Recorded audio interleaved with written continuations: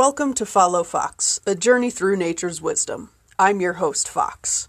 In November, it feels like the world is slowing down. In reality, many critters are busier than ever preparing for the upcoming winter, storing food, building shelters, growing coats, or moving south. Winterizing is a lot of work in the animal world. The first overwinter strategy I'll talk about is hibernation. I know many humans who wish they could employ this method of getting through winter. Instead of trying to forage for food in the winter months, some animals simply sleep through the cold and snow. Well, kind of. Hibernation is more accurately a period of metabolic inactivity. That is, slowing down the body's functions to conserve energy. Some animals do indeed spend their hibernation unconscious, while others are simply inactive in periods of light dozing.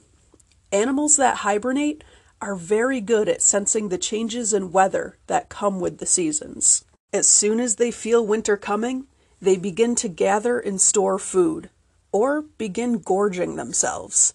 Some animals make dens specifically for hibernating, called hibernaculums. These dens are hidden, insulated, and enclosed, and often contain just-in-case food stores. Other animals simply move into secluded spaces or take other animals' dens.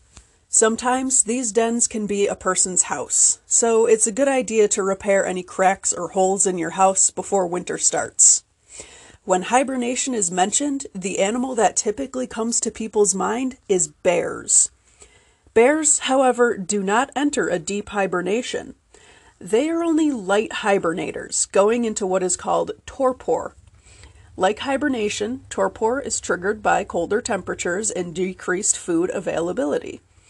Torpor also involves decreased breathing and heart rates, and lower metabolic rate, and slightly reduced body temperature. Unlike hibernation, torpor is not voluntary and often lasts for shorter periods of time. During their active period of the day, animals in torpor maintain a normal body temperature, breathing, and heart rate. But while they are inactive, they enter into a deeper than normal sleep that allows them to conserve energy and survive the winter. This sleep can last up to 100 days, during which the animal will not eat, drink, or eliminate waste. Another winter survival strategy employed by animals is migration, leaving the area until spring. The triggers for the migration may be local climate, local availability of food, the season of the year, or mating reasons. When every member of a species migrates, that is known as complete migration. If some members of a species stay in one place all year long, but others migrate, that is a partial migration. This usually happens when the species range is large enough that some individuals live someplace that is always warmer, while others live in a temperate region that gets too cold in the winter. Barn owls, for example, partially migrate. Animals that live in mountainous areas may use altitudinal migration. Instead of traveling long distances, they move to lower altitudes when winter snow hits the upper mountains. Some spotted owls do this, while others of the same species who don't live in the mountains have different migration patterns. It's hard to tell just how animals know where they're going when they migrate. Some navigation methods include following the sun, following the stars and constellations, using landmarks, following scent, using the Earth's magnetic field, and following weather patterns. I, meanwhile, need my GPS to go anywhere that requires more than 2 turns. The next winter survival strategy is one that humans participate in, even though it's technically artificial when we do it. Much in the way we humans put on hats, gloves, heavy sweaters, wind-blocking jackets, some animals will grow thick coats in the winter to insulate and stay warm. Human jackets and animal coats work in essentially the same way. They trap the warm air that our bodies produce and keep it near us. Some animals grow an additional woolly underfur that they shed in the spring, while others simply grow a denser, thicker winter coat.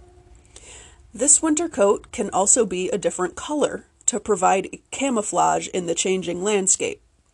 White fur that lacks pigment also does a better job of letting heat reach the skin and trapping air. Birds survive in sub-zero weather by fluffing their feathers to introduce air and create layers of air and feathers.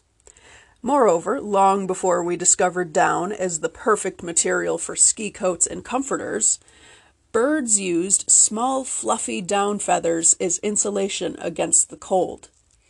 According to the Audubon Society, just a fraction of an inch of this insulation can keep a bird's body temperature at 104 degrees Fahrenheit, 40 degrees Celsius, even in freezing weather. The story of how the bear did not always hibernate. The bear is a giant of a beast, but gentle to all who see his tender, loving ways. The bear did not always sleep.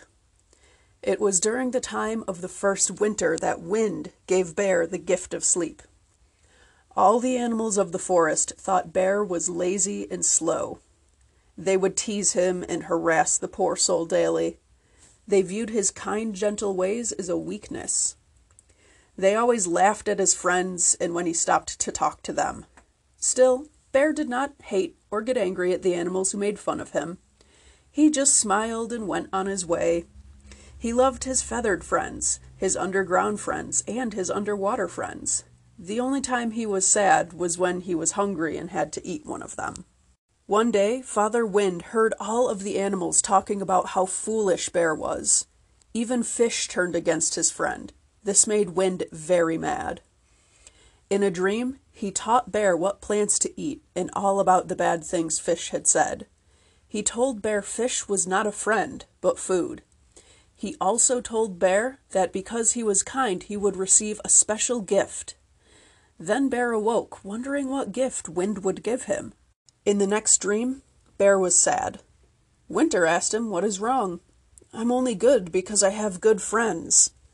"That's true," said Winter.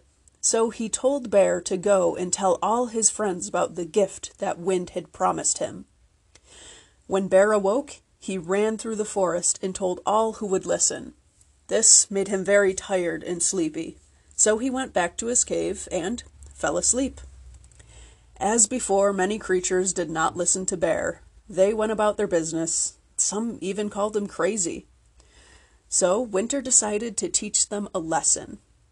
As Bear and his friends slept, flew away, or gathered food, without knowing, Winter came down upon the forest. Yet he made sure that those who were friends of Bear were not aware of him or his brother Wind. To them, it was a time of the gift. If you tend to put on a few unexpected pounds in the winter, don't be too worried about it. It's part of our evolutionary instinct to eat more and store fat to be prepared for the winter. When the air gets cold and food becomes scarce, our ancestors would have needed those extra pounds to survive. It's also hard to be motivated to do much of anything in the winter. This could be because the change in daylight affects our levels of melatonin, making us feel much sleepier. It can help us get through those particularly dreary days if we understand that evolution has a hand in our seasonal lethargy. I hope you're working on your own winter preparations.